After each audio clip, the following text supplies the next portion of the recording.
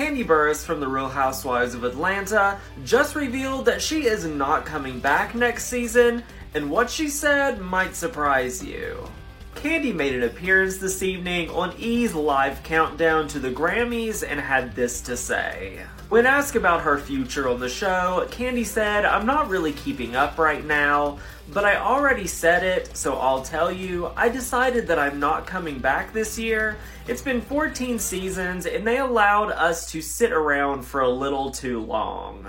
Kandi revealed a couple weeks ago that none of the cast had got a return letter yet, and they were all just sitting around and waiting. Well, Kandi said that during that time, she actually started working on a lot of different things and got some nice big projects in the works that she's super excited about. Kandi says it feels weird to not be going back to the show. She said, "I've been doing it for so long that I just decided to take a break and to take a moment, and that she is not coming back."